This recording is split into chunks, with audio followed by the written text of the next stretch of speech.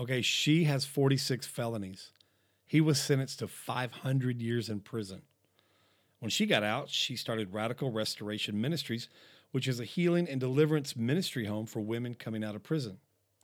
He gets out and goes to Bible study at the home of the judge who sentenced him to 5 99-year sentences. Wow, they were both at a conference one day. The Holy Spirit intervened, and the rest is history.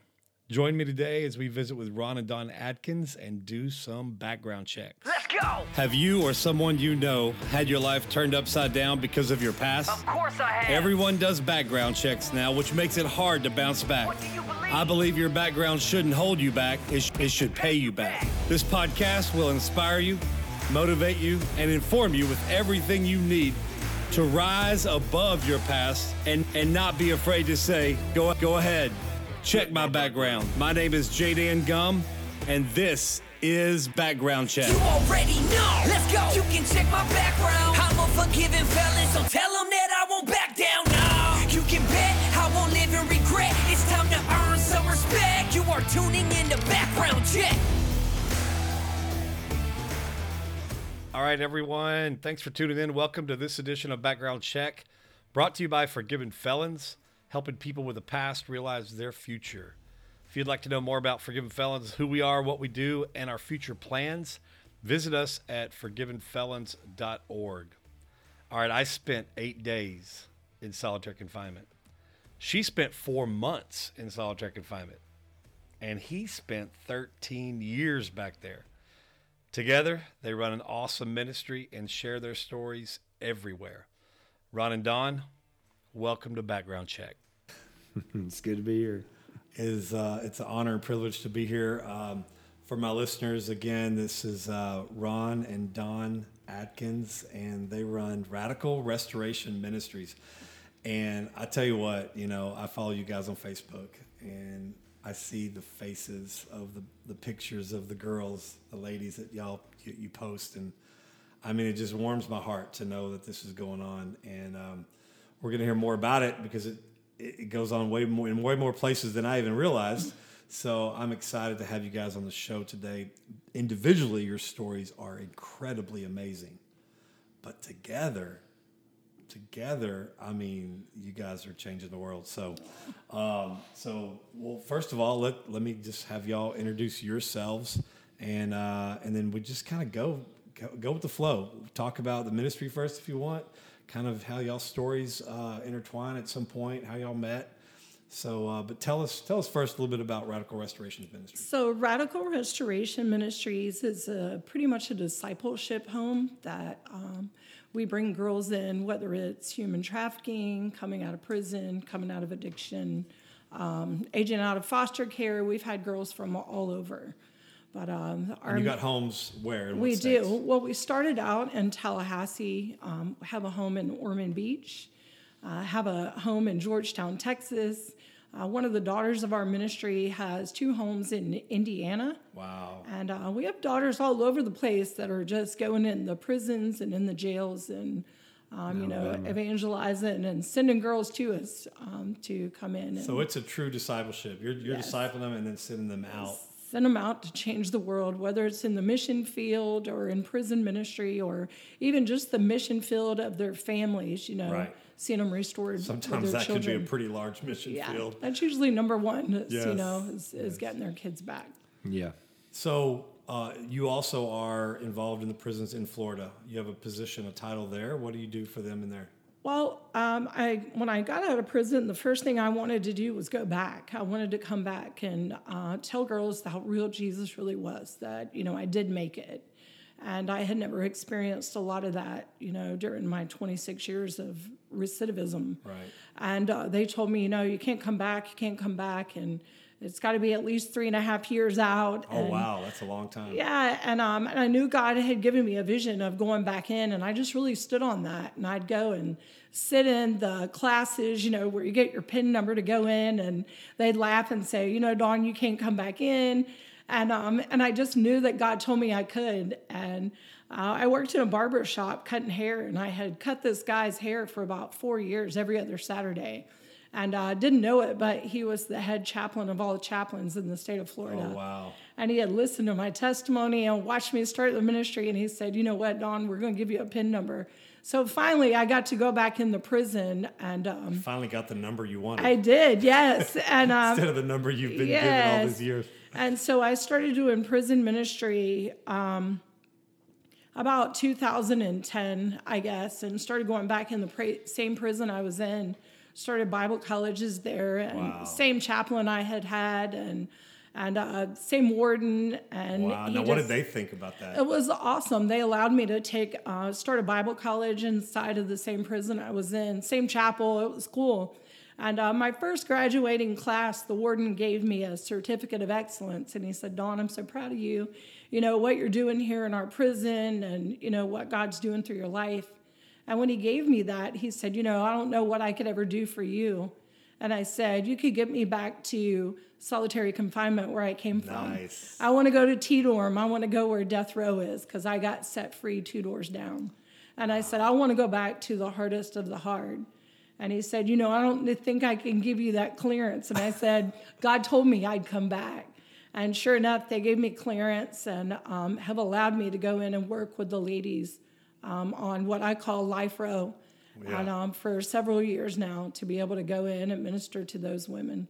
Wow. You know, my mom was into prison ministry way before I ever went to prison. She would go in with Mike Barber, and they went to the Mountain View unit, which at that time was death row.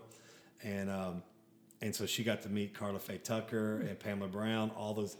And then that's where she learned that they said, no, this is not death row, this is Life Row. Yeah. Mm-hmm. And so I love that they do that everywhere. That's awesome. So you mentioned, you know, that going back to where you used to be. I mean, how did you get to where that used to be place was? I mean, you were telling me earlier how many felonies you have? 46. See, I thought I was an overachiever. I thought I was an overachiever with 5 DWIs. So tell us, I mean, how did you get to that point? And yeah. Well, I spent about 26 years in addiction with a needle in my arm, and started out, you know, selling drugs and doing things like that. And through those 26 years, lost my kids and, you know, the things that addiction leads us to in our life, and ended up a homeless prostitute walking the streets. And went through a lot through those 26 years. I was raped and almost beat to death by a serial killer. And, you know, I went through 16 different rehabs, and, you know, I would do step work and, you know, do everything that I knew to do to try to change my life, in and out of mental institutions, and just really was hopeless. Wow. Thought I would always have this cunning, baffling disease that I could never overcome. And in 2005, I was arrested for the last time in Daytona Beach, and with 5 new felonies. wow. And I was a professional check writer. I knew how to scam people. I was, you know, manipulating and lying to survive out there, and living in trap houses and stuff like that, and just really wanted to die. And ended up being sentenced to prison and got into a fight. Been a fighter in my entire life. Wow. And was in a straitjacket in solitary confinement, hopeless, and really cried out to God, cussing, screaming, just mad because I couldn't die. And you know, I just said, God, you know, if you gave your life at the cross, then why am I always in confinement? Why am I always in a straitjacket? Why am I on all these psychotropic drugs? You know, I've had really pretty intense learning disabilities as a child. And God began to speak to me, and he said, because you're valuable, I put you in a safety deposit box. That's so good. So And, good.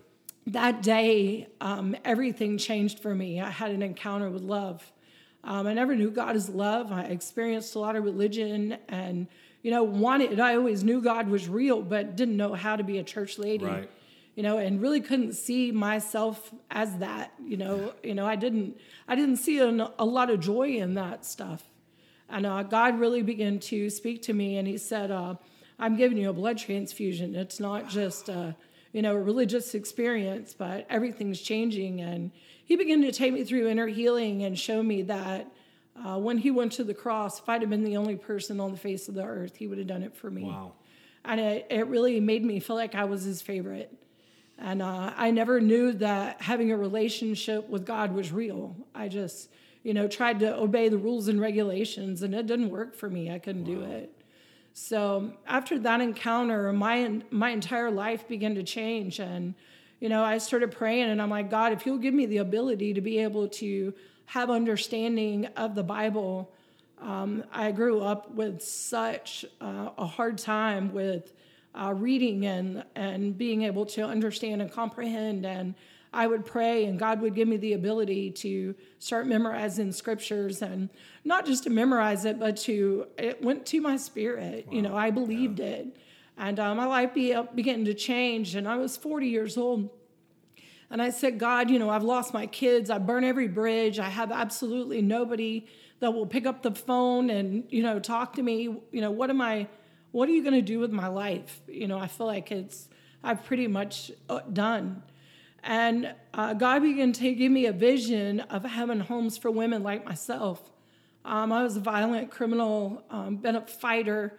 I'd tear the house down, to leave and go use. And I wouldn't get accepted to anybody's transition house because I was known for having anger issues. And he said, I want you to be the one that takes those hard hearts to bring them to me and share, the testimony. And so that's where it all started, with that vision right there in solitary confinement. And I said, God, I believe you, and I know this is real, but you're going to have to teach me, how to do this. And he has. Wow. How many days did you spend in solitary confinement? I spent about 4 months in there that time. Spent 4 good months of healing, forgiving things that I had done, forgiving myself, and, forgiving others. And wow. It just was an incredible time of experiencing the love and the presence of God. Man, I feel so small right now because I spent 8 days in solitary confinement. You spent months. And Ron, how many did you spend? 13 years. 13 years. Wow. Wow. My goodness. Yeah. Okay. So just a little bit longer. Yeah, just a little bit. So, all right. You got the vision, you got the mindset change, you got the heart change, you got the blood transfusion. How long did you do in prison, and what did you do when you first got out? So you can, we kind of already talked about what you did when you got out, but sure. What did you do when you first got out? Yeah, well, I spent my time in prison, still asking God, what am I going to do? What am I going to do? And he really gave me a heart to pray and minister to women and encourage them, and push them to their potential. Even in prison, I got the opportunity from going in as such a mean, mad, bad girl and coming out so different that people knew that was real. Yeah. It was authentic, and if he can do it for her, he can do it for me. And just really getting low, and encouraging girls that, God's real. How long did you do in prison? I did 18 months that time. Okay. In 26 years, I was in and out, multiple times in jail and incarceration and rehabs and different programs I was sentenced to. But really took that time in prison to really hear from the Holy Spirit on, what does this look like? And he really spoke to me about identity and how he had changed my identity through, feeling like I was valuable to him. And, I tell everybody I'm his favorite, but he wants us all to know we're his favorite. And so that's kind of what our ministry is. It's taking people into the presence of God to where you have that encounter that you're his favorite. Yeah. Because he wants us all to know that. I got out of prison in 10/7/07. And God really restored my relationship with my parents while I was there. And went home to my mom's, and he restored that relationship. I led my mom to Jesus and my parents. And 9 months out of prison, I opened my first home. God just supernaturally brought people into my life. Did you? No, I worked 2 jobs, didn't have zero support. I didn't have one person other than God that believed I'd ever make it, all those felonies, and I'd been in the streets and fought everybody. And I just trusted him, and he brought the people and worked 2 jobs and just took care of 5 girls. And he taught me what to do and what not to do and what worked and what didn't work. And we went from there. I saved my money and got my nonprofit. And, it's been a journey. I've made a lot of mistakes, but he's bigger than all of those mistakes. And he knew my heart was just to help those. I've started 6 homes, and I've had homes where everybody in there had murder charges. Wow. Or where everybody in the home, had sex offender charges, and he loves us all. Yeah. So at some point in your journey, you meet a guy. Tell us about that moment. Yeah, I guess I had been doing ministry for a while, had moved back to Daytona Beach and started doing ministry where I came from. And through a series of events and meeting different people, I had been asked to come out to Texas from Florida and minister into the prison system for TDCJ, and asked to speak at a Coalition of Prison Evangelists conference.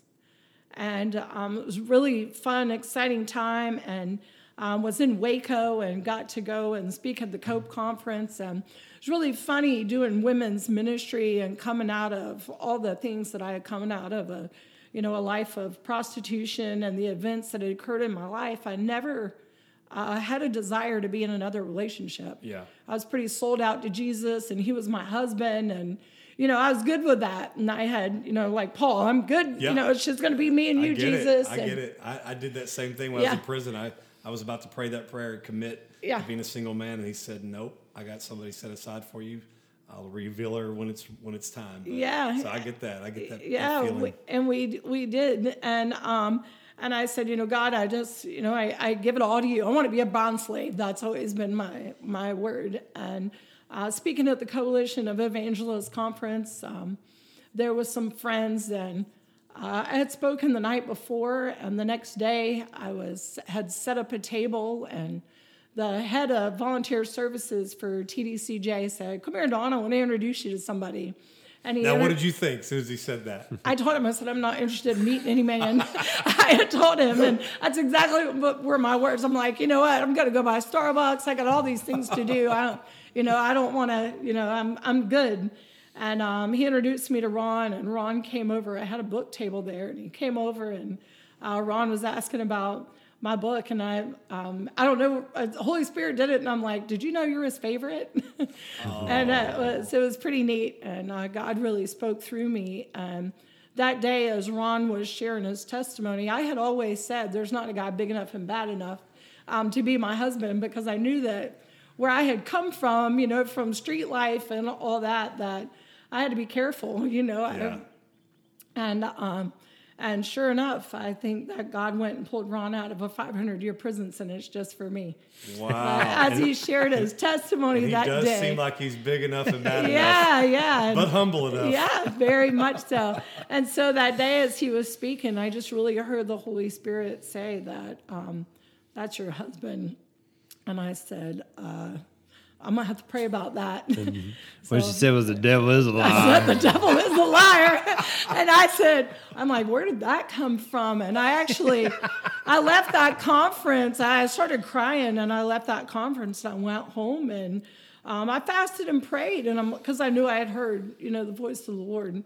And I fasted and prayed, and I put out this fleece, and I said, God, he's going to have to read the word over me every day. He's going to have to be able to prophesy into my life and be the priest of my household. I'm not wanting to disciple a husband. I want somebody, that can be the priest of my household and speak into my life. And I said, he's going to have to pray over me every day and the ministry, and have to love what I do, because it's such a part, of the calling of my life. And I said, and he's going to have to bring me yellow roses with red tips. Nice. Yeah. Nice. And all those things happened. When I tell people to make sure they have a list, they're waiting for that person to bring to come into their life. And I'm like, "Do you have a list?" Like, "What do you mean?" I said, "Do you have a list of desires that you want God to have in this, manifest in this person that you're waiting for?" Yeah. Because maybe God doesn't know what you want, and so can't bring somebody that doesn't exist yet. So I tell people, and so some people make fun of me when I tell them I had a list, Yeah. of things. And so that's good. You had a list. Yeah. Wow. Yeah, I was really impressed with her. Just the fact that she went back to school and got her PhD and overcame everything that she had overcome in her life. It was amazing. So She was both just an of you were amazing just woman. minding your own business, or you were Yeah. minding God's business. Yeah, right. There speaking, and then all of a sudden, that's crazy. God brought us together. Bam, yeah. there it is. Yeah. That's awesome. Yeah. So, Yeah. It was over so there. the dating, courting began at that point, or was it just? Well, it was about from the day we met. There was probably like a 3-month time period there where she was just really wrestling with the Lord over the whole thing, and he was, giving me little hints here and there, but he wasn't until my friend Jed that had went with me to the conference. His son's mother's in addiction real bad and meth addiction. And so he wanted to try to get her in the program, and he called Dawn. Well, she was speaking over in Dallas at Cheryl Brady's church. And she said, why don't you meet me over at the Olive Garden over here in Plano or somewhere. When it was Allen or Plano, something like that. Anyway, so we went and met her, and I ended up getting her phone number through that process because his phone was dead or something. We were trying to find a place, whatever. God just orchestrated the whole thing, I love how God works. And so one morning, I started doing this thing when I first got out, sending out scriptures, And so yes, I know. Yeah. I get them. You get them. 5 a.m. 5 o'clock in the morning. Yeah. So I was doing that, and God spoke to me. He said, I want you to text her and tell her you want to send her these scriptures. So I did. And she was like, sure. So I started sending her the word every day. Check. Yeah. And then a little while later, he said, one day morning, I was sending her scripture. I said, and the Lord said, hey, I want you to start praying for her and her ministry every day. And so I was, okay, Lord. And I said, I want you to tell her. She said, God said, I want you to tell her that you're doing it. Wow. So I texted her. I said, look, I feel like the Lord put it on my heart to pray for you and your ministry every day. I'm going to let you know I'm doing that faithfully. God's just checking them off the Yeah. list, isn't Yeah, he? he And did. then Yeah.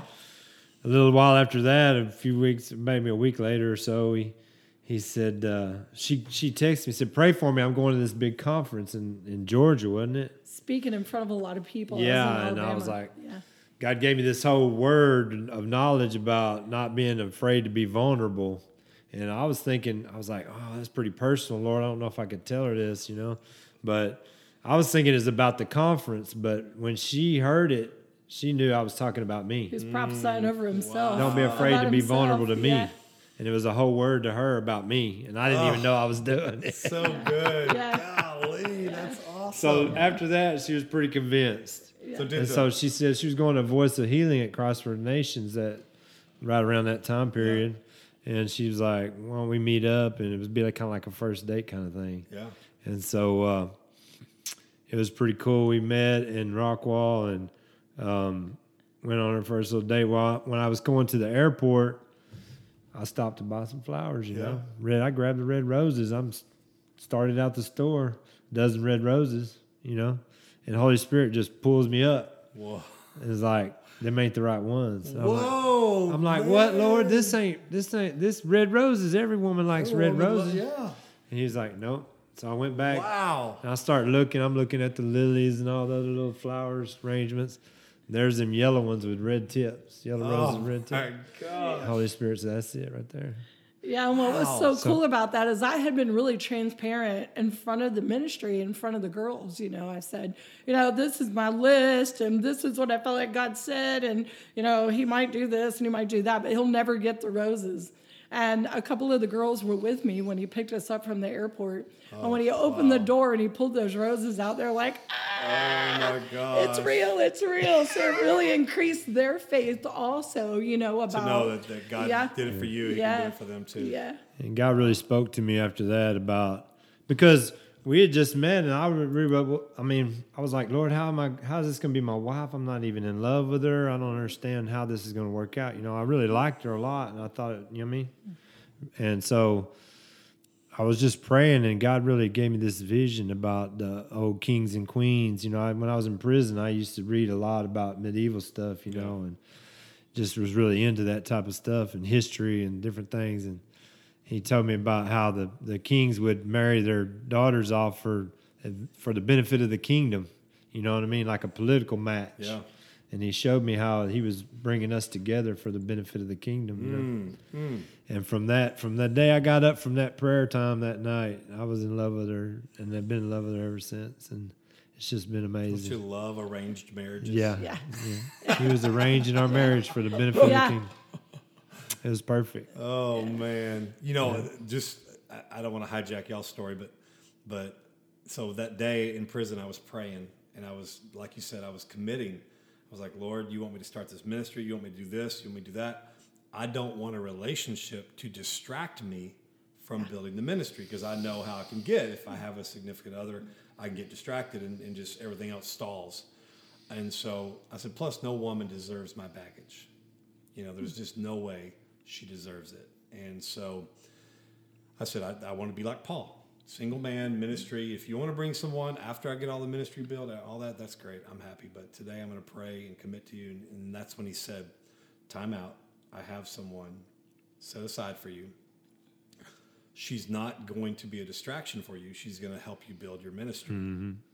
And then he said, she's not going to see your past as baggage. She's going to see it as leverage to advance the kingdom of God through testimony. Wow, that's good. That's awesome. And so I was like, all right. And that's when he told me, he said, you need to start praying for her and her family. So I'm like, all right, I'm committed to it, And then that was 6 months before I get out of prison. And then I get out of prison on April 18th, 2006, on a Tuesday night. My pastor and some other people, his wife and friends, are at Cece's Pizza to welcome me home, because I love fine Italian dining food.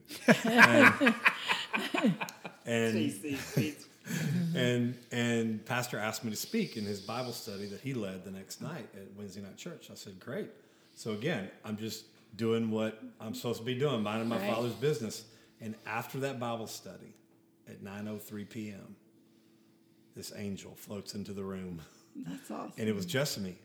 And the Holy Spirit said right then, he said, there she is. And then he brought back to memory that prayer I prayed. Mm-hmm. He said, I have someone set aside for you. And he was pointing me out. He was pointing her out to me. He said, there she is. That's the one I've said. And I immediately, I got nervous, because it was like, our families have known each other for since 1981. We all came to that church together. Wow. And I coached her when she was in 8th grade basketball. I coached her, and she didn't look the same as she did in junior high. She looks way grown up now. But he said, there she is. And immediately my spirit was attracted to her spirit. And for the first time in my life, I was attracted to a woman for a spiritual reason. Right. First. Right. Now it wasn't but like 30 seconds after that, I noticed she had a really nice body. Because I had a list. Yeah. And I said, I want my woman to have this physical attribute. Yeah. And Just Me has that. I don't have to talk about what it is, but she met every one of my even my physical. He just cares about everything. Sure. He cares about it all. So all right. So you guys, when do y'all start? Like, was that it? When y'all started getting a little more serious? Yeah. We started going through a courting process. Where do you live at this point? I live in Texas, and she lives in Florida. Okay. Yeah. So we had to sort of manage it. Because I was working and just getting started back, I had only been out a little over a year, and so I had to.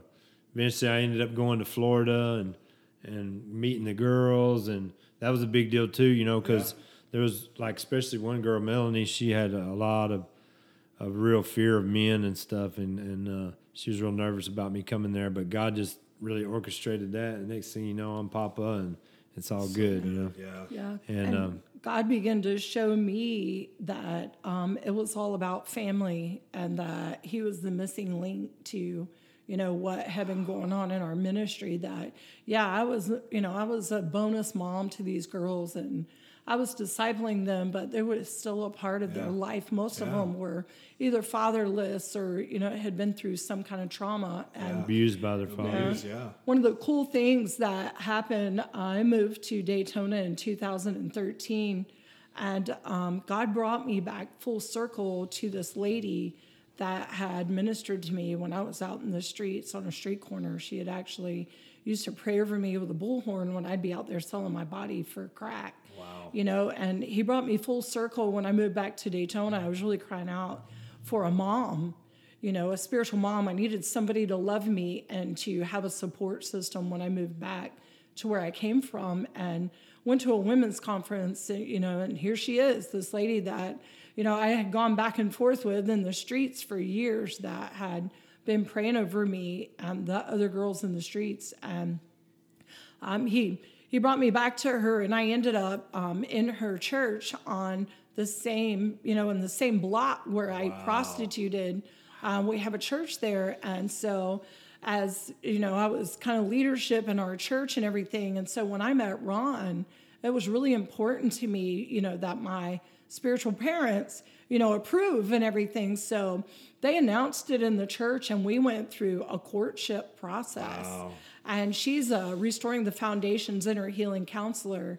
And her husband, we would fly Ron in, and he went through inner healing. We went through. They wrote a book called Kingdom Marriage about, really about ministry marriage. You know? Yeah. We went through premarital counseling with them, and just really made them a big part of our premarital, you know, process, and the transparency with the ministry and everything. And they give us a list of things to do together, like do some mission work together. We went in the prison and did a marriage conference with Johnny Moffett, and you know, different things like that so they gave us a good. list to do, and you know, so we could really see who each other, you know, how we function and who we are. So, all right. So went into all that, or maybe you heard it. I guess you heard his testimony, maybe some of his story at that conference. Mm-hmm. So you kind of already knew what you were getting in his past. Sure. So Ron, let's talk about that for a little bit, man. Yeah. Where did it all start for you, and how'd you end up with 500 years? Yeah, it started back in the early 90s when I was a teenager, and I was, my father, he was just a real hard man. He was verbally and physically abusive, you know, and he was just a Korean War veteran sergeant, and that's the only way he knew how to My dad operate. was in Korean War as well. Yeah, and he was just a hard man, and so I spent my whole, you know, they raised me in church, but only because he made us go, you know, and so that's the way I saw God, and it's just this hard, mean, you know, Something that's ready to beat forced me over on the head you, everything I've done wrong, and so when I got old enough, I started rebelling, and I couldn't wait to get out of the house and get out on my own, you know, and I ended up getting my first felony when I was 14 years old. Wow. And just into drugs and alcohol, and just all I wanted to do was party all the time. And so I got that first felony, and from there just became more and more criminal activity. You know, I like the rush of it, and I just got into it, and that whole lifestyle thing, you know. And so when I turned 17, started going to jail and ended up in prison. And then Where were you? Where was this all at? Where did this you was live? in Northeast Texas, east of Dallas, about Greenville, Sulphur Springs area, Hunt County, Hopkins County. And so I was actually born in Irving in Dallas, but when I was about 11, my dad moved us out east in the country, and I ended up getting more trouble than I ever did in the city. But anyway, so in the mid-'90s, I ended up being arrested on a string of burglaries in the state of Texas. They pretty much tired of dealing with me, and I went to court, and I ended up being sentenced to 5 99-year sentences. Wait, say that again. 5 99-year sentences. For And burglary. for 5 different burglaries, yeah. And there were some of them were home invasion burglaries, so they really frowned on that. Yeah. Yeah. They don't like it when you run in somebody's house with No. a gun or anything, a knife or whatever. So you had 5 So, counts, and yeah. they 99-year sentence for each one. Concurrent Mm-hmm. or stacked? Well, there was 3 that were concurrent, and then the other 3 were stacked on those. The other 2, I mean. Were stacked on Yeah. top. So you had to do the first 3 first. Yeah. And so on a 99-year sentence, was it aggravated? Well, it's what they consider to be 3G Okay, so then because you the would have home to- invasion aspect So of it. then, so before you're eligible for parole on that 99-year sentence, you had to do how many years? I don't remember. My projected release date was like 2095. Okay. So long time. Long time. So in their eyes, stacking the two on top of the first three that are running concurrent, with pretty much they were telling you that you spend the rest of your life in jail. Yes. Or in prison. Yes. Okay. And so I went to prison just very bitter and angry, and just I felt like that was going to be my life. And so I set about making a reputation of myself. And I know in prison when the general population, might makes right. And, the toughest guy on the block gets all the respect and all that. So I set about trying to make a name for myself, being violent and just really carrying on, assaulting officers and, just trying to be the bad boy or whatever. And so did it work? In a way it did, but in a way it didn't, what I mean? But it drew the gangs to me as being somebody that would fight for them instead of, Yes. And I didn't know any better really. And so I ended up joining up with a gang and called Aaron Circle. And that just led to more and more violence because once you get involved with them people, it's like they if they see you will do it, they'll push you to it, like we used to call it a crash dummy. Yep, crash dummy. And so things went on like that for a while, and several gang wars we went through, and lockdowns and different things, riots, racial riots and stuff. But I was on the Cofield unit at Tennessee Colony, and at the time, back in the mid to late 90s, it was probably one of the most violent units in the state of Texas. Yeah, we interviewed Richard Miles, and he said that's when he went in was the mid 90s, mid to late 90s, and he said it was not what it is today. Yeah, very, very much so. And so in 2000, the state of Texas got tired of dealing with me again, and they declared me as a security threat to the institution and staff, and also a confirmed gang member, and they put me in solitary confinement, administrative segregation, where I spent the next 13 years of my life in a 5-bay cell. Wow. On one unit? Well, most of it was on Cofield, but in 2009, I got shipped to the Telford unit because it was more of a... Out in New Boston. Yeah. That is in the middle of nowhere. Yeah, and it's more restricted. It's more like a super seg type environment instead of... Where Cofield's more of an open environment. Right. This is more of a real closed-in environment and more secure because I had over 30 staff assaults. Ooh. Even in solitary confinement, I would break out the handcuffs, and I spent almost 6 years in level 3 as seg, which is the bottom of the barrel. Yeah. Wow. And so 0 good time. 0. Yeah, I was just doing it day for day. I didn't care. And so things went on like that for a while, but in 2009 when I got shipped to Telford unit, my dad had passed away in 2005, and I had been trying to deal with my anger issues. I just had this rage problem that I couldn't overcome. It's like I couldn't accept anything that the officers tried to do to me or any inmate that tried to disrespect me. I felt like I had to do something to challenge that at every turn. So even the least little thing like not bringing a juice or something on a chow cart, you know what I mean? It sets you off, man. Yeah. I remember some people would just get really mad when something was missing on God the really showed me, looking back, I was like the Gadarene demoniac in the Bible, Oh, yeah. I was living among the tombs, cutting myself with stones, basically running around butt naked.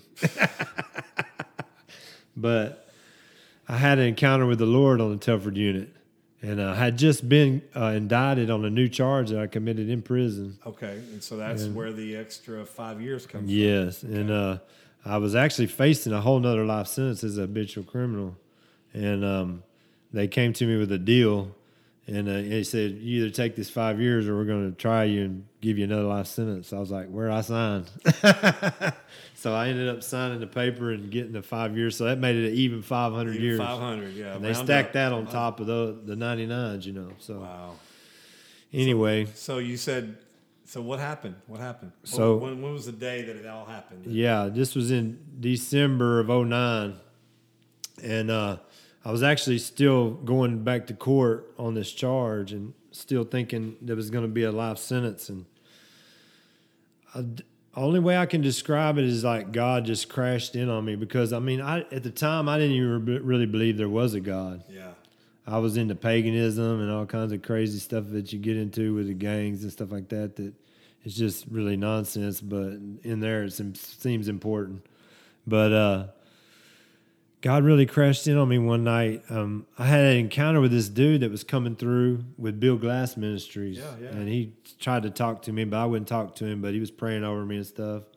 And it was a few days later, and everything just crashed in on me, and I was like, God, I don't even believe you're real. But if you are, you're gonna have to show me, because I don't think I can believe or have faith. I just don't think I can.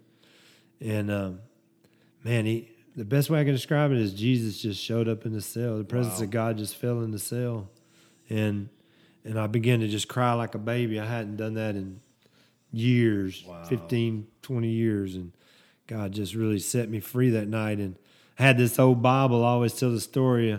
I've been smoking it, using it for rolling papers. I had the Bible, and I just smoked up the whole Old Testament. I've been having that Bible for years and years and years. Through all that stuff, I had that old Bible, and I was just ripping the pages out of it.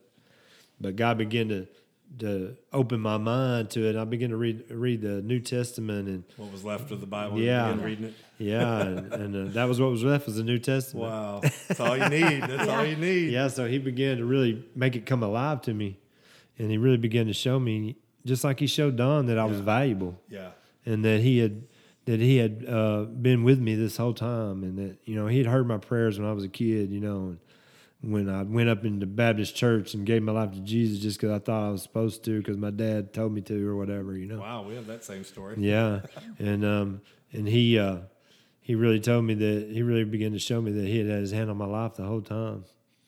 And so I spent 3 more years back there in that cell, still a confirmed gang member, even though God really showed me I had to put all that stuff away. Yeah. And I began to just separate myself from them and just really try to I had over 250 major disciplinary cases in prison, 30 staff assaults. And for those of you who don't know, that takes a lot of work to get that many. Yeah. It takes a lot of work to get that many. And from that day on, I never received another case, minor or major, in prison. Wow. And but I was still in solitary confinement, still considered as a confirmed gang member, even though I had put that stuff out of my life. And I just spent those 3 years with the Lord, and people began to send me books and a new Bible, and just Now, who in your life knew about your transformation at that point? Well, Like, were you really, able to write really anybody only or tell anybody about it? Yeah, I had pen pals and stuff like that, and my mom, and sometimes people would just come out of the blue and send me stuff. That God just put it on their heart for some reason, or somebody I knew told them about me, and they would come and write me. But after about 3 years, God was really dealing with me about my identity and who I was, because for so long I'd always said, well, I got 5 life sentences, you can't tell me nothing, you can't do nothing to me, you know what I mean? Yeah. That was my thing. I made it my identity because it was so hard to deal with. Yeah. It was such a weight on me of being in prison and solitary confinement the rest of my life that I made it my identity to live with it. And so God began to deal with me about that. That's the devil's goal. Yeah. Is to get us to live with that. And so he began to deal with me about that and say, hey, you got to give that to me. You got to surrender everything. And even your reputation, because I was like Rhino. That was my nickname in prison, Why? Huh? Why was Rhino your nickname? I don't know. It's just what they started That's what they calling call me. Yeah. And so anyway, I did. I told him, I said, Lord, you know what? If I spend the rest of my life in here, it's okay if I have you. Wow. I'm going to do it for you. Even if it's back here in the cell, I'm going to do it for you. And because I'm just, our relationship had got that intimate there in that cell, just me and him. Yeah. And Did any of the guards start to take notice? Well, the guards there on the Telford unit really didn't know me as far as being the violent person that I was. Because it kind of happened. All the violent stuff happened on Cofield. Gotcha. So they really didn't notice anything, but not there. But so this was in 2012, and they came to my cell one day and they said, wait, okay, so 2012. So how far into your sentence are you? I'm about little over 15 years. 15 years into your whole first. About 18 years, I think, okay. something like that. Okay. And so God they come to my cell and they say, hey, Adkins, you got a parole interview. And so I'm not even eligible till 70 years or something. And then I'm like, man, I don't know what you're talking about. And they said, what's your number? I said, 80-3789. They said, yeah, that's you. Come on. Wow. So I got handcuffed and go down there to What's the going interview. through your mind? I'm thinking it's a mistake. Yeah. Okay. You know what I mean? You know how sometimes they call the wrong person out for a visitation I or gotcha. or they get the wrong name and they call you down for an interview or something. I'm thinking it's a mistake. Or just messing with you. Yeah. Because I'm messing with me too because they did that sometimes too, you know. Especially on Cofield, I was on the blacklist, you know. And so anyway, they called me down there and I basically just joked with the dude, you know. I was telling him all kind of drugs I did. You know how they ask you all them questions? I was telling him all the bad stuff. You know, usually you try to make it sound good, you know. And I was just kind of being sarcastic with him because I thought it was a mistake.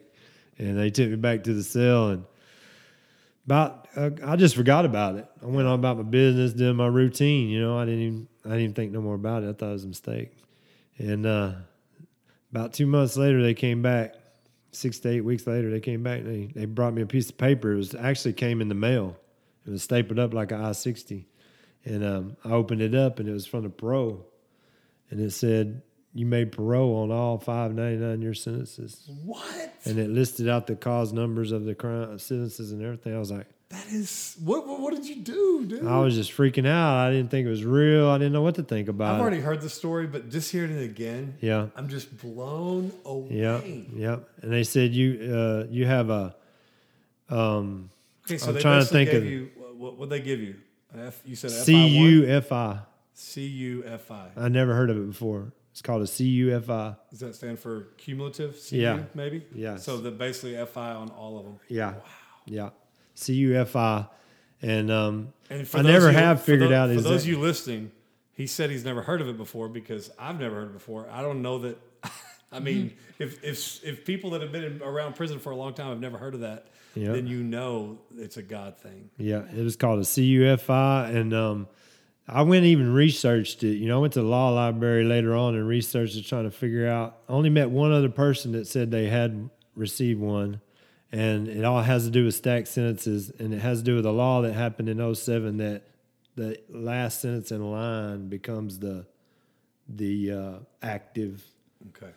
And so in June, that was in May of 2012. In June, I started the 5-year sentence. So wait a minute. So just so we don't miss the other miracle. So your 5-year sentence That I got in prison. saved you Really activated. from another 99-year sentence Yeah. being the last one up. Yeah. Right. Yeah. Oh my! See, I didn't know this the first time I heard your story. Yeah. But I mean, how God orchestrated that whole thing. If He did. If you'd have gotten life instead of signed for that 5, I'd have been still Wow. sitting there. I'd have been still run. sitting there. Yeah. So, And so it takes it all the way up to now you're serving Yeah. your 5-year sentence. now I'm serving my 5-year sentence, and I can see light at the end of the tunnel. Yeah, you know. yeah. But I'm still kind of scared. Like if I mess up, or they take it away from me. You know what I mean? And so, but I'm still in SEG, still a confirmed Still gang member. in SEG. Yeah. Okay, wow. And so that's really a miracle in itself too, because you normally do it day for day back Yeah, there. yeah. And still actually a line 3. My goodness. And I need to be a line 1 to actually make parole. I mean, But that's why they started. When I started, I immediately came up for parole on the 5 because I had a year back time on it, and they started setting me off. They denied my parole. so on what it. were you thinking back then? I mean, And so the I'm miracle of Yeah. miracle of all these FI1s Right. on, and then all of a sudden you're getting. And so I'm set off. thinking, Lord, what's going on? And he's like, he's not even saying nothing really. He's like, I got this, just trust me. And so I had been signed up for the grad program for years, almost 3 years. And they would never let me go because of my staff assault, the essay on my staff assault record. They would never let me go out of SEG for that. And sure enough, that was in May and June. And then in October, they called me out and said, "You're going to grad program, pack your stuff, you're on the chain." And so I went to For those of you who don't know what grad is, yeah, it's the explain gang. It's the gang renouncement and disassociation. It's a program that allows you to come out of solitary confinement, and it also allows you to be actually tagged as an ex-gang member officially by the state and taken off the list of Such being a great program. Yeah, Such a great and program. it's an awesome program. It is. So It what really unit is. did you do that on? I went to the Ellis unit. Okay. They had just started doing it on the Ellis unit, and they were doing it on Ramsey too, but I went to the Ellis unit. And they have a program you go through. It's a 9-month program, and you kind of go through phases where you're actually in cell locked down. You got a little TV in your cell, and you work through that 3-6 weeks, and then you come out into a general population environment where you got a cellie again, and it sort of transitions you back into. And I needed that, Yeah. because 13 years Oh, and by man. yourself, it's kind of weird to be around people again. Yes. And so, and the guards are real strict. You got to go by every single rule. You can't do no messing up. And that was good for me too. And they had the classes like cognitive intervention, anger management, and they're secular classes, sure enough. But God used a lot of that, like thinking, Right. thinking reports, and all the stuff they do in cognitive. He really used All a lot of that criminal stuff. thinkings. Yeah, he really used a lot of stuff to point out to me Right. things that I needed to work on. And so it was really a good. And then when I graduated, they let my mom, my brother come up and Wow. sit in the chapel with me. That was the first time I hugged my mom in 15 years. My goodness. Yeah, because I'd been seeing her behind the glass all that time. But then God's plan started kicking in some more, and I got shipped to the WIN unit. And over there on the WIN unit, them brothers are in revival, man. Yes, they are. They're full of the Holy Ghost, and God's just moving on that unit. People would just get set free right and left. People getting healed. People's family getting healed. It's an awesome unit over there. And awesome congregation of brothers over there. Yes, it is. And so I got put into that environment and got to begin to just really start getting built up spiritually because, even though I was saved and filled with the God's Holy Spirit and just really trying to live for Him with all my heart, I still saw God as this big mean man in this Abraham Lincoln chair with a long white beard, Just wait for you to mess ready to up. beat me over the head Hammer when I ready messed to up. hit you over the Yeah. head. And so Mouse was there, Michael Termis. For those of you, Mouse is somebody I met when I used to go into the WIN unit, and somebody else introduced him to our Forgiven Felons Transitional House, and then I kind of got to know him that way, and so he's actually at our transitional house, Yeah. so that's pretty cool. And so he told me about this class, the Bethel School of Transformation. Yep. And so I got in it, and that's where God began to really use Charlie and Judy, who are the facilitators of it. He just began to use them as mama and papa in my life, and Charlie just models the love of the Father so well, and he began to take me through Sozo's inner healing and just really help me understand who my Father truly is and who I am in Him, and just that He's not that big mean man. He's a loving Father, and He cares about me, and I'm valuable to Him, and He wants to see me prosper and succeed in everything I do. And so going through that just totally transformed my life. It changed everything about how I see God and how I see myself, and just brought me out of a lot of hopelessness that I was in, And so I was there for another 2.5 years, almost 3 years. So how far into this 5-year sentence are you at? Yeah, it's about three.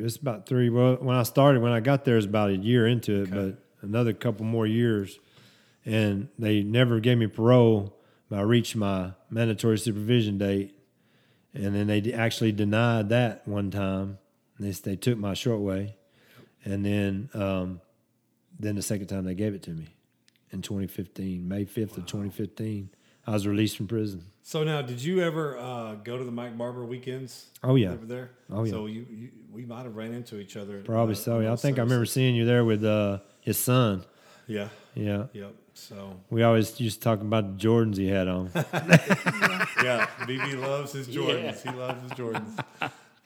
Well, that's cool. So you've been out since 2015. Yes. What month did you get out in? May 5th of 2015. So you've been out 5 years. Yep. So if you see the common Congratulations. thread, it's 500 years plus five. Bunch of fives in my story. 599 plus 5 more years. It gets out 5, 15. Oh, it's my just God. God's Grace. grace. Grace. Yes. So mine was 8. I was in solitary confinement for 8 days. Yeah. And that happened. I went in on September 18th. And then I got out of prison April 18th. And then I got married 2 years later on April 18th, 2008. Wow. So mine was the number New 8. beginnings. So you yeah, like Will's 818 then, Yeah, don't you? that's awesome. That's Yes. awesome. So I love how God speaks to us in Yeah. He's awesome. every way possible. Yes. Through Yeah. numbers, Sure. through conferences, Nature. through just everything. Yeah. Man. Yeah. So all right, well, we already talked about how you guys met. Yeah. You know, and So I just wanted to say one thing about when I first got out. Yeah. Because they're supposed to give you your yeah. ID card, Social Security card and stuff, but I didn't get mine. And so I had to go through all this process of getting that. And I didn't know how to use the email. I didn't know how to use the debit card or none of that stuff. Nothing. I was like Rip Van Winkle just waking up, from a 20-year nap. And but that really put it on my heart for men and women that come out of prison that just, they've been, especially the ones that have been there for a long time, that they need a little help. Yeah. And thankfully God brought people in my path from my church and different things that helped me, get my stuff together and get a job, get a vehicle, and just from your really church. So when you Yeah. get out, you move back where? Back to Silver Springs? back to my mom's. Yeah, there. Okay. Well, it's a little town south of Silver Springs called Lone Oak. Lone A Oak. small Yep. town. Yep. Okay. And So you're involved in church. People are Yeah. helping you. Mm-hmm. And all of a sudden, one day you... I get called to go. Charlie called me and asked me if I'd speak at this conference. And so me and a friend of mine drive down to Waco, and I met my wife. That's awesome. That is so awesome. Yeah. All right. And So now was... so the day in church where you told your pastor, or you told somebody... Okay, yeah. So Was that Fast before or forward. after you... no, that's when I met her. We got married. It was after we got married. Was it after you got married? Okay. Yeah. All right. And so we came back to Texas because I was still on parole, and we're gonna start doing whatever God lets us do here. And we were in that little church where I'd been going to church, and that's when I met a man. Pastor introduced me to him as being Robert Newsom, Judge Robert Newsom. And I was like, man, I know that name from somewhere. Where I know that name from? I just couldn't place it right away. Yeah. But I knew it from somewhere. And finally it was a little dinner after church, and it dawned on me.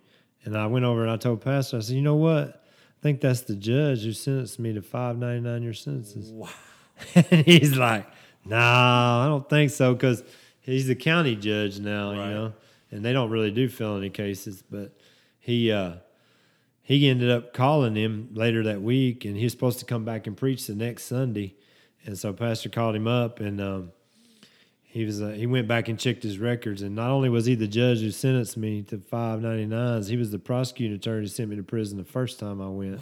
Wow. And so we had a little history going Yeah, there. yeah. And, but God had really already brought a lot of healing in my life about my trial, about everything, forgiveness.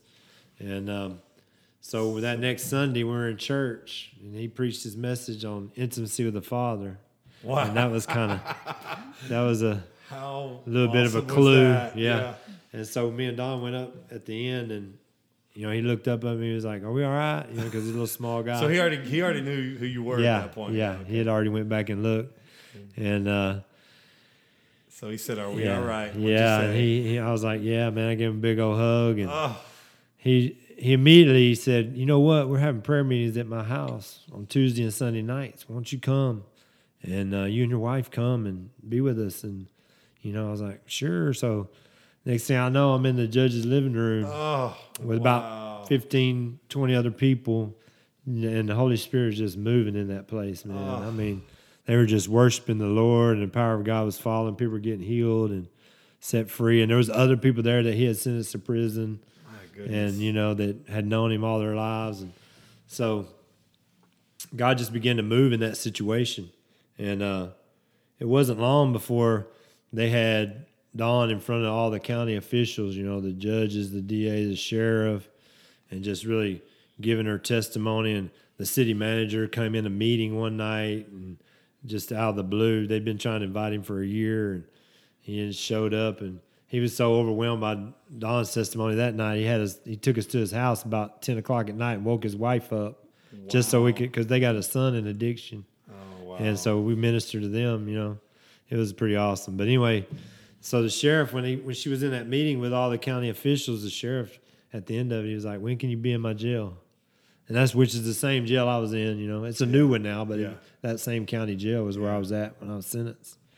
And so we started going in. We ministered to the women first, and God just started moving on their hearts. We took a couple of them out and sent them to our house in Florida, and they ended up, instead of going to prison, they got sentenced to the beach for 18 months. Wow. Really started going in and doing one-on-one inner healing with each woman, you know, and just praying with her and just, you know, walking through forgiveness and talking about the power of the Holy Spirit. And they started making, like, they had men trustees in the jail, but they didn't have women. But the women got so filled with the Spirit, and so, I mean, I guess they were just making an impression on them.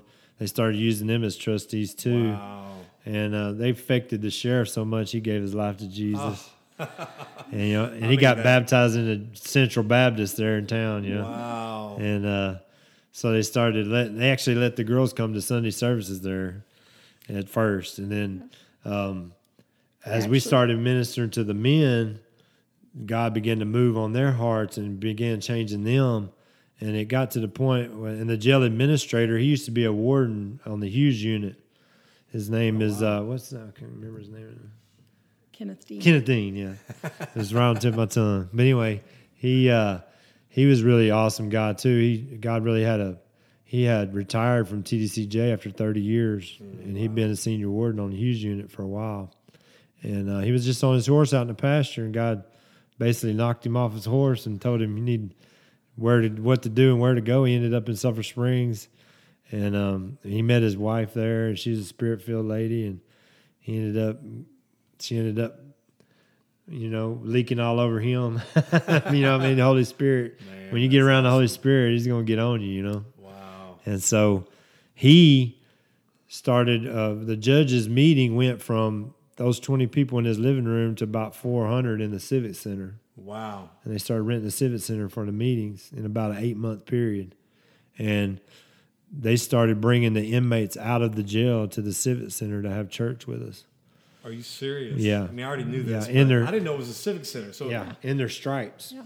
So on Tuesdays and Sundays, the inmates are actually bused to the Civic Center and have church with the congregation. no handcuffs. and No the handcuffs, no community. No nothing. handcuffs. Not segregated from the regular No, audience. they put them in their, Yeah. you know, have they their got a own couple section. rows that they have for them. They But can Sure. just kind of Yeah, sit. separated. Man, wow. But their families are allowed to come and go to church with them. Wow. yeah, What? And It's that, pretty powerful. And that was all started by the judge. yeah.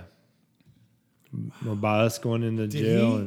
Did he ever like say, "How in the heck are you out of prison?" Because I mean, he knew what he sentenced you to. Yeah. He knew how you were Yeah. sentenced. So did he ever say, you know? I mean, obviously when you're starting Well, telling he the likes story, to say the jury did it. He just tapped the gavel, but you know how that goes. But he just recognizes it's a miracle from God. So when you you're know, first he's telling just- him though, like how it all happened, he was. He's a mighty man of God. He'd been in ministry over 40 years. You know, he was actually a dairy farmer, and God spoke to him one day out in his pasture and told him he needed to go to law school. Wow. And so he packed up, moved to Lubbock. Wow. He sold the farm, moved to Lubbock, went to law school, became an attorney, and then became DA, and then became the judge. You can't Yeah. write fiction better than what this whole thing is. Yeah. It's incredible. I love the way God writes stories. Yeah. So he knows the miracle power of God as well. And also, God healed him of cancer. Wow. He was diagnosed with prostate cancer, and it was, they caught it pretty late, and they didn't know what was going to happen, but God healed him. And then he spent a year at Christ for the Nations. Yeah. And then he went back and became the county Yeah, judge. he retired as the district judge, and he thought he was going to go into missions work in the Philippines. They got relationships He's with a lot of right churches. there in my neck of the woods. Yeah, and CFNI is right down the street from me. Yeah, he went to school there for a year, and they thought they were going to go into the mission field in the Philippines. But then God called him back to Sulphur Springs, and they wanted him to run for a county judge and take over the county, you know. So that's what he did. Goodness. And then we showed up. And so they still do that, right? They still take the inmates every They still Tuesday do. and Yeah, Sunday? it's still going And y'all on. go up there once in a while, right? Yep, I was just there last Sunday preaching. Yep. Okay.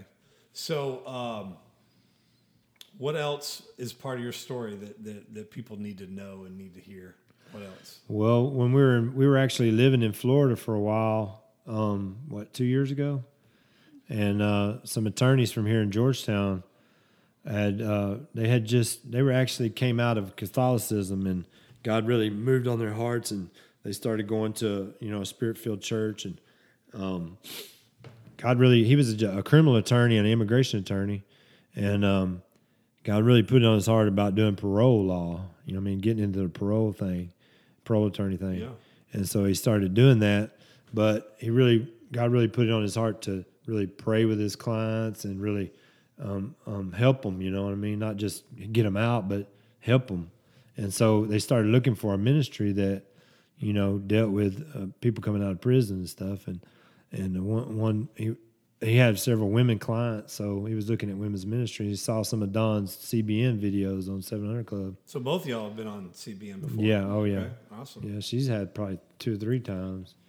And so they just really, they called Dawn up one day and said, hey, can we come out and visit the ministry and, just see what y'all do? And so when they did, they started telling us about Georgetown, and what God wanted to do here. And they really felt like a ministry like that would be good here, so they could have a place for these people to go to and women to go to. And so we didn't really, we were on the beach, we didn't really think that much about it. I kind of laughed. It's got to be a good off the beach. That sounds good, but I think we're good. Yeah, but I'll pray for that. And he was like, well, it'd be like, they were trying to raise some money and do some stuff, and it'd be like 18 months, he said, before they really had the ability to help bring us here or whatever. And so we didn't think much else about it. But through a whole sequence of events, God led us all the way back to Texas, back to Sulphur Springs, and then here to Georgetown. Yeah. And right at the right time, almost exactly 18 months later. Wow. I didn't really realize why we were here until I learned that there's approximately 12,000 women in prison within an hour. This hour is and a Region half. 6, where most of our all house. the women's units. And I thought, makes perfect sense now. What is the big deal about Georgetown or this area? Yeah. Wow. Yeah. It's just been amazing. It's where this region is where all the women's prisons are located. So wherever your homes are, in Indiana, you said? We do. We have some in Florida? Huntington, Indiana, Florida. Huntington, Indiana. What part of Florida? Ormond Beach, Daytona Beach Ormond area. Daytona Beach. And then in Texas, just here in Yes, Georgetown right now? so far. All right. So if anyone's listening and they have somebody in these areas, or any area really, Sure. that would maybe need a place like this, what would you say to them? I would say just reach out to us at Radical Restoration Ministries. We're going to put all the links .com. at Gmail, or you can see our We're going website. to put your email address. We're going to do websites. All those links will be, whenever they click on this episode, they'll be able to see all those links. Sure. Is there just in general, is there some kind of criteria they either meet or don't meet before they, can call or even talk to you? Or? Well, our lane is pretty much helping people coming out of incarceration, you know what I mean, to acclimate back into society. Okay. Love helping women with their CPS cases, get their kids back. Our vision is to have a program for women to actually have the ability for their kids to come and live with them and, teach them the other side of the healthy parenting skills and, stuff such as that. Okay. So now if somebody's not coming out of prison, but they're just lost in addiction and need a restart in life, do you guys help with those ladies too? We do somewhat, yes. Okay. But your main demographic, kind of like ours at Forgiven Felons, is people coming out of prison. That's truly the lane, is to help women coming out of incarceration. And that's, I at one year, we've been doing the transitional house now for 8 years. And 1 year, I took a lot of people that didn't come from prison. And I learned really quickly that you got to stay in the lanes God called you to be in. Because I would say almost over 90% of the people that we took in that did not come straight from prison did not work out. Right. And it was because we were trying to give them help that God did not call us to help with. Yeah. And so You know, and I told God at one point, I said, God, this can't be about me just filling beds up because we charge the guys to live there, you know, until we find that one wealthy person that'll just take care of all of our bills for us. Sure. But we charge the guys to live there, you know, but I told God, I said, I don't ever want it to be about the money. I don't want to keep somebody there just because they're able to generate money towards us paying the bills. I said, Sure. God, I want you to pay our bills, and I want whoever needs to be in the house at that time. And it's been tough because we have capacity of 10, and for the last almost 9 or 10 months, everybody that was supposed to come from prison has been denied parole.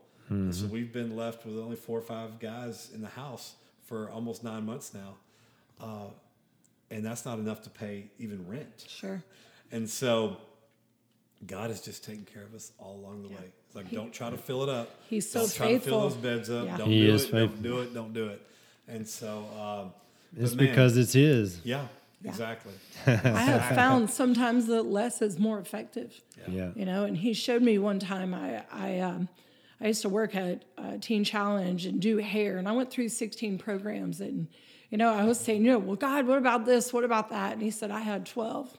Why do you want more than that? And I was like, I never looked at that again. I'm like, you know what? You're so right. I want to be like you. That's good. You know, so All right. But Well, one thing that's really awesome about Radical Restoration is in our graduates, we've had 100% of zero recidivism. wow, that's so No good. woman that's graduated this program has ever went back to prison. That's so good. I mean, we've had the ones that quit and, Right, you know, went their own way and ended up going back or Well, whatever. even Teen Challenge, we've been around Teen Challenge for a long time, and Teen and Life Challenge, the adult version, the one that's by our house in DeSoto, they have like an 85% success rate for people who complete the program. But for people that drop out, the success rate of them being successful somewhere else is down like below 20%. right. You know, and so the program works. If you stay through, I really believe in Teen and Life Challenge, and I love it. We've served Allie, over. our house mom, Allie, is a She told me. She showed me her. She showed me her certificate. You know, we've been doing the transitional house thing now for 8 years, and we've served almost 175 guys, and we have about a 7% recidivism rate. But I look at the guys that are in that recidivism rate, and a lot of them are the ones that I wasn't supposed to take in the beginning. Yeah. You know what I mean? So it's Yeah. like, oh, It's man. all about really- staying I in your know, I lane. know. Yeah. We're trying to get back to That's- that because I have such a compassionate heart for people struggling in addiction. You know, but Well, that's something God really showed Dawn early on in this, and she's told me about that. The ones He gives her, they have grace. She has grace for those. You understand what I'm saying? Those are the ones that are hers. Yeah. And That's so as long good. as you take those, Yeah. it's all good. So good. It's And the that- one, it's you the know- ones that you just reaching out trying to, because I mean you feel, and Jesus did that too. You know, even at the pool of Bethesda, there's only that one man He went to. Yeah.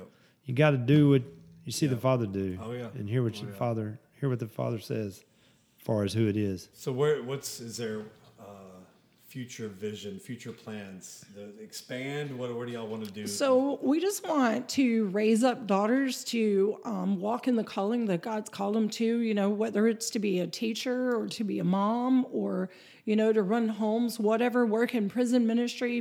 We've got one girl that's a teacher, you know, at elementary school. We've got one that's a CPA, you know, whatever it is that God's called them to do. We just want to really disciple them and encourage and push them to their potential and, you know, whatever that is, whether it's ministry or just being an amazing mom to your family. Yeah. So what if a family somewhere else is thinking, man, I wish there was something like that close to me, so that when my daughter comes home from prison, she has something to go to.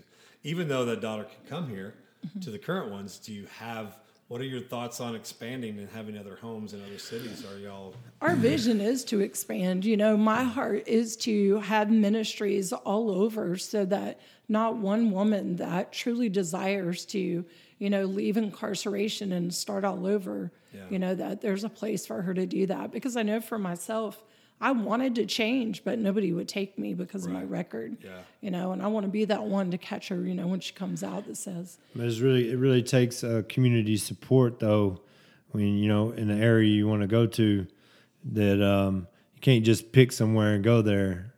It has to be. I mean, God leads you to the places because there's people that are praying, and there's people that He has in place to help put it all together. Because I mean, we're just two people. We can't do it all.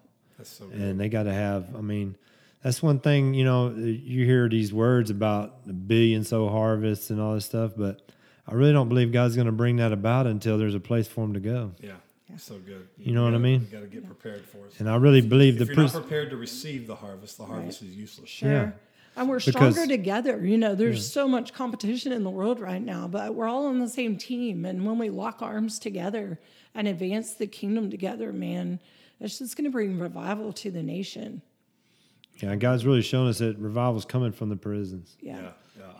He's starting fires in there all over. My friend Robert Madu, he's an evangelist that travels the world.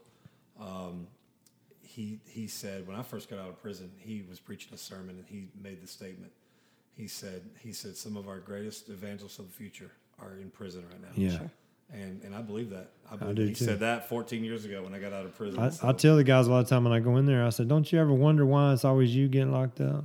Yeah. Why you got a lot of homeboys that's out there running around doing the same thing you was doing. They ain't getting locked up. There's an anointing on your life. It's and because the enemy knows the enemy knows it too. Yeah. And I've told people that too, and I'm going to share too. I tell them, you know why you're here? Because you're valuable. Yeah. Right. You keep your valuables in a safe. You keep them locked up until they're ready to be used to bring about the. And see, I never heard that before. In there, people come and say, "Oh, you're dirty, rotten sinner. You need to repent." Which I mean, you need to repent, true enough. But I already knew I was doing bad. I'm sitting here in a white uniform. You know what I mean? I knew I was wrong, but nobody ever told me I was valuable. So, were there any challenges that either one of y'all faced in society, like trying to find jobs, trying to find places to live? That felon label hindered you from Oh, absolutely. When I got out of prison, I tell people I had not one person that believed I'd ever make it because of my past. Living homeless, prostitute, eating out of dumpsters to coming out saying, I've given my life to Jesus and I'm going to have a homes for women, but I knew that I had had an encounter with God, and I knew that if I stayed just face to face with Him and stayed in that place, that He would teach me and guide me. And I'm a barber. And so going into barber shops gave me really an open door so that I didn't have a background check and stuff like that. Yeah. But really gave me the ability to do that. But I tell you, just staying steadfast and immovable and letting people see the fruit of your life. You know what I mean? Fruit that remains. Yeah. Because there were a whole lot of doubters and a whole lot of people that spoke against it. But walking to work and walking to church and doing what I had to do, to be able to pay off my debt to society, to get a driver's license or to be able to build my credit, to get a car. And, there was a lot of hard days, but I learned to do a lot of things the hard way. So just turning that determination that I had at one time for the bad, for the good. And I tell I go in the prisons and speak all the time, and I tell these girls, if you'll put half of what you did to walk 20 miles to go get a shot at heroin in the middle of the night, if you'll put half of that determination into, doing good and persevering through the hard times and not allowing, things to disrupt you. I had a really hard time coming out and going to church. I was really excited about the things God had done in my life. And I'm like, I got set free from 26 years of having a needle in my arm, and I was a prostitute, and I didn't know anything about denomination. So I just went in the closest church I could. And I ran up in this, I'm not going to name the denomination, but they turned me around and told me, they turned me around and they said, well, you don't belong here. And I'm like, what are you talking about? And, I learned about people Jesus. Don't think that exists. When I tell people it's hard for people coming out of prison to find even a place to go to church, they're like, I don't know what you mean by that. All churches, I'm like, no, they're not. That's so not true. And I experienced a lot of judgment and stuff like that when I first came out. And I didn't know the difference because I had learned straight out of the Word of God. I didn't know anything about that. Yeah. So I didn't know the difference. And I I went up in my spirit-filled, happy, zealous self, and I just told everybody about what You God probably had scared done. them. You probably I scared did. them. I terrified them. Yeah. Yeah, I did. I terrified them, but that's okay. You know what's interesting that I found just listening to both of you talk?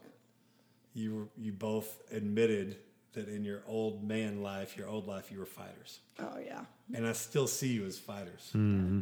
You're fighting, you're putting all that energy, Yeah. that effort, determination into fighting for others. When I first got out of prison, I was in one of my pastor's Bible study, and he asked 2 questions. He said, I want you to talk about at your table, and I'm going to ask you. He said, what is your favorite thing about being a Christian, and what's the hardest thing about being a Christian? And so when he came to me and I said, the fight, he said, well, which answer is that for? I said, that's for both questions. That's my answer to both questions. My favorite thing about Christianity is that I get to fight. I get to fight for my own soul, for my family, for other people, you know, but it's also the hardest thing. Yeah. It's also the most challenging, but it's the most rewarding. But I see both of you as just Ain't it great. fun? Ain't it funny how it's the religious community, you know, that you have to fight? One of I the- never had a crackhead tell me I was doctrinally unsound. Yeah. One of the things God showed me in confinement was I was known for having a Glock. Like I was putting guns to people's head and kicking in doors, and you know the cute little 95-pound girl on crack that you never, they never thought that it'd be me that put a gun to their head. And being in confinement, God began to show me all the counterfeits I walked in. Wow. And one of the counterfeits he showed me was that Glock. And he said, it's time for you to trade that Glock in for a sword. Wow. And he showed me that my anger was the counterfeit for passion, that I was still going to kick doors in, but I was going to use a sword. And that, and he began to show me that the kingdom suffereth violence and the violent take it by force. And that scripture set me free because my entire life, I thought that being a fighter was a bad thing, and I was constantly in trouble for it. So most of my charges were for fighting. Yeah. And God began to show me that he created me to be a fighter. I just had to get my theology right. Yeah, absolutely. Yeah.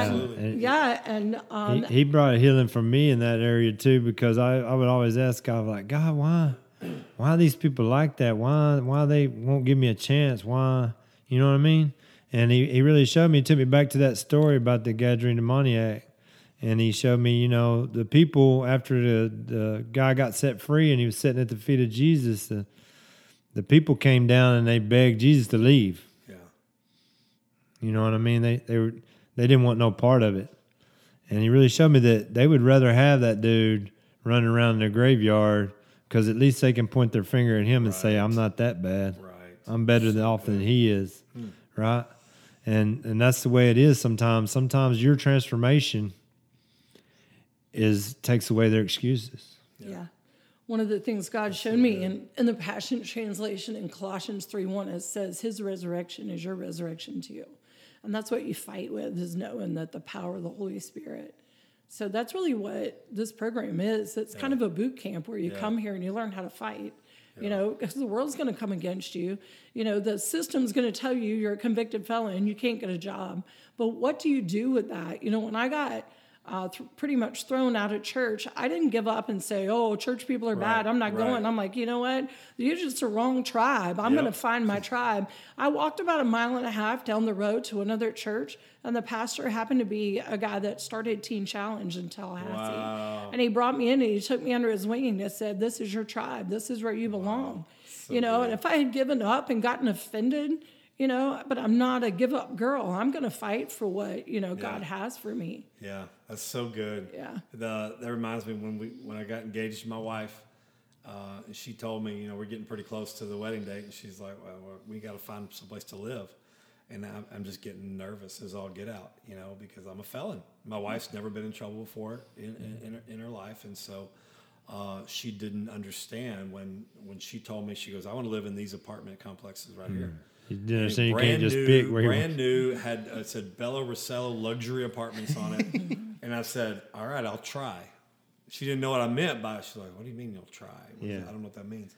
And so, but I went to them, and I handed my application to the lady, and I guess I look like a felon because she turned to that page of the application, right? Where she turned right to that page to where it says, "Have you ever been convicted of a felony?" She goes, "Oh, Mr. Gum, I'm sorry. Our apartment complex, our policies, we don't take felons." And when I was in prison, I was praying another prayer, and I said, "God, you want me to do all these things, but I got this word, this label that's attached to my name the rest of my life. I could get expungement, I could get pardons, but there's always going to be a paper trail that leads me back to this label that I'm a felon." And I said, it's going to be hard to accomplish all these things with this label on me. Is there anything you can do to make this label go away, make this word? And he assured me that there was never going to be any way to make it go away. He said, let me take you back to English class. He said, the word felon is a noun. You can't change the definition of a noun. You just can't. It's a noun. It's a person, place, thing. You can't change, but you can change the way you look at that noun by putting an adjective in front of it. And he kind of used, he's like, hair. There's brown hair. Hair is just a word. It's a noun. We don't know anything about it other than we know it's hair. But then when you start putting words in front of it, like brown hair, curly hair, straight hair, no hair, gray hair, that word in front of it changes your perspective. The adjective changes the perspective on the noun, the way you see it. Sure. And so he said, from this day forward, you're going to have an adjective in front of your noun that's going to change the way you look at yourself. You're going to help people to change the mindset of just being a felon. But this day forward, and he kind of did it Old Testament ceremony, and even New Testament when he changed Simon to Peter. He kind of said, your name is not going to be felon. Your label is not going to be felon. Your name is going to be forgiven felon. And that adjective is going to change the way you look at yourself. Society looks at yourself. You let people know you're not a felon. You're a forgiven felon. Love it. That's and incredible. so that's why when I tell people it was a mindset change before it was the name of our ministry, that's where that all came from. And so I said all that because what were we talking about right before that? Because I was gonna tell you that Satan. This ain't it, but one thing I know for sure: Satan is the original identity thief. Yeah. Yeah. And that's his whole goal, is to get us off of our identity. Sure. One of the things, though, that I like about God is he when he approaches us, he knows how to speak to us. You said the way he approached you in that cell it's like you couldn't describe it other than just he crashed. Mm-hmm.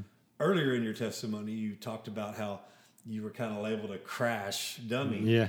And so I love how God just comes on our level, speaks to us in a way that he knows we'll understand him, receive him, and then be able to just go out and spread that. Yeah. And, one of the things that he really spoke to me about is I grew up with a lot of labels. So I was dyslexic, I had ADHD, I was autistic, had Asperger's, had learning disabilities. You're never going to be anything. You can't sit still. You can't be quiet. And I asked God, sitting in that confinement, I'm like, what do you say about that? Yeah. Why did you create me like this? And I said, what do you say about ADHD? God, why am I like that? And he said, Dawn, I didn't create you to be still and be quiet. I put fire in your feet. And I'm giving you a message, to carry back into the world. And it's taking the world's labels and asking God what he says about that and getting your true identity through Jesus. Because once he changed that identity in me, I was determined to go back to school, and now I have a PhD. wow. So, the 46-time felon and the 26 years of drug addiction, there's a PhD that goes behind that. That when I go to court and I fight for girls, what is the reason that a judge can court order, a girl to us rather than sending her to prison? And it's because of the testimony of Jesus Christ, of how, he changed those labels into who he says we are. Wow. So good. All right, so we're going to put all the information for your ministry in the show notes, so anybody listening can just click on any of the links to know more about Radical Restoration Ministries. We're gonna put. If I can put those links to like the CBN stories and whatever you've done, and just so people can see more, what you've done Absolutely. on TV. So, man, what else? What else do y'all want to say to? What do you want to say to? I don't know if there's anybody in your life or your life at the time when you start dating somebody who has a background, even though you have a background yourself, Was there anybody in y'all's lives, mentors, anybody that was saying, "Oh, I don't know, they got some stuff in their past that, that you may want to be careful," or were y'all just being careful from the beginning? Your mentors, you had them, did you get any objections from any of your friends or mentors when y'all started?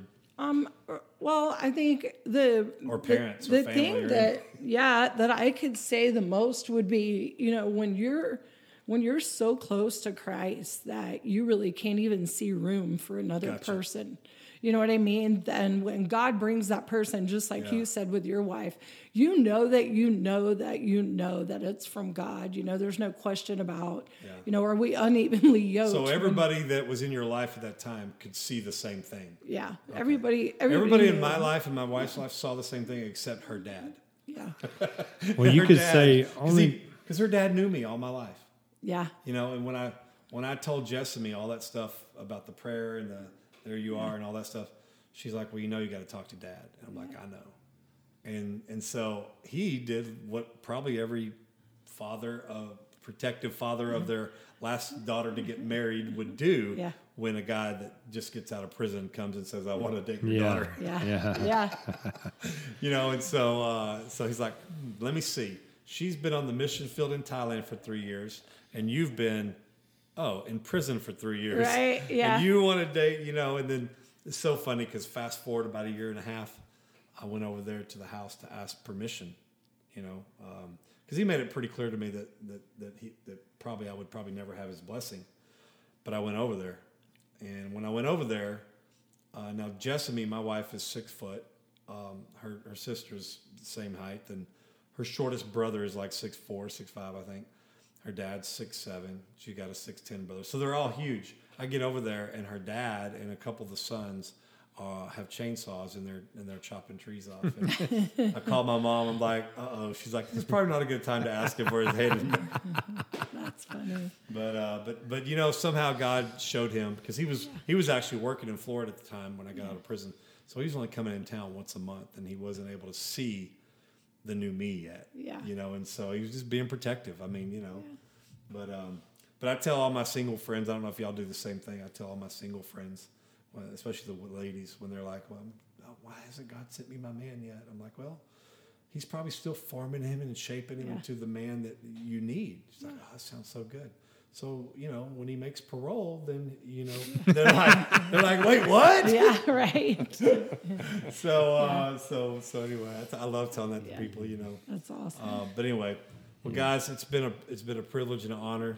Thank you. It's been an honor being on. Yeah, Thank it's you so amazing. much for having us. And I don't know how we'll do this, how it'll actually air, but it'll, on every podcast platform, Google Podcasts, Apple, and everything. But I don't know if we'll make it one episode or two, but I kind of like the one episode. I just loved hanging out with you guys, and thank you for your time. Thank you for letting us get to meet the ladies, and thank you all for all you do. Thank you for letting Thank us you. be a part of it. Yeah. Thank you. All right, well, It's awesome.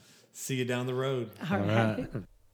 Okay, so to wrap up this episode, I just want to start by saying that you are never too far gone for God to use you in a mighty way. And these two, Ron and Don, are living proof. Also, you've never done too much bad that God doesn't have someone great in your future. But did you hear what they both said? They were so focused on God doing the things that He wanted them to do, and they were so intimately close to Him that they knew right away that this was the relationship that He had for them. Also, if you don't have a list of things that you want to see in your future mate, like yellow roses with red tips, you better get to writing. God loves you and He wants the best for you. You are His favorite. And lastly, I've been hearing a lot during this COVID-19 season that we're in about how everyone's scared because they're releasing, violent criminals. No, they're not. They're releasing people like Ron and Don. All right, check out the links below to see Ron and Don's specials on CBN. Visit their website at radicalrestorationministries.com, especially if you have a woman and a female friend in prison who needs a good transitional or transformational house. Give them a shout and see if they can help you out. All right, so We'll see you on the next episode of Background Check. Thank you for tuning in to this episode of the Background Check podcast, brought to you by Forgiven Felons, helping people with a past realize their future. For more information, please visit forgivenfelons.org. Follow us on Instagram, Facebook, and please don't forget to subscribe so you'll never miss the latest episode. I'm Jaden Gum, and this has been Background Check.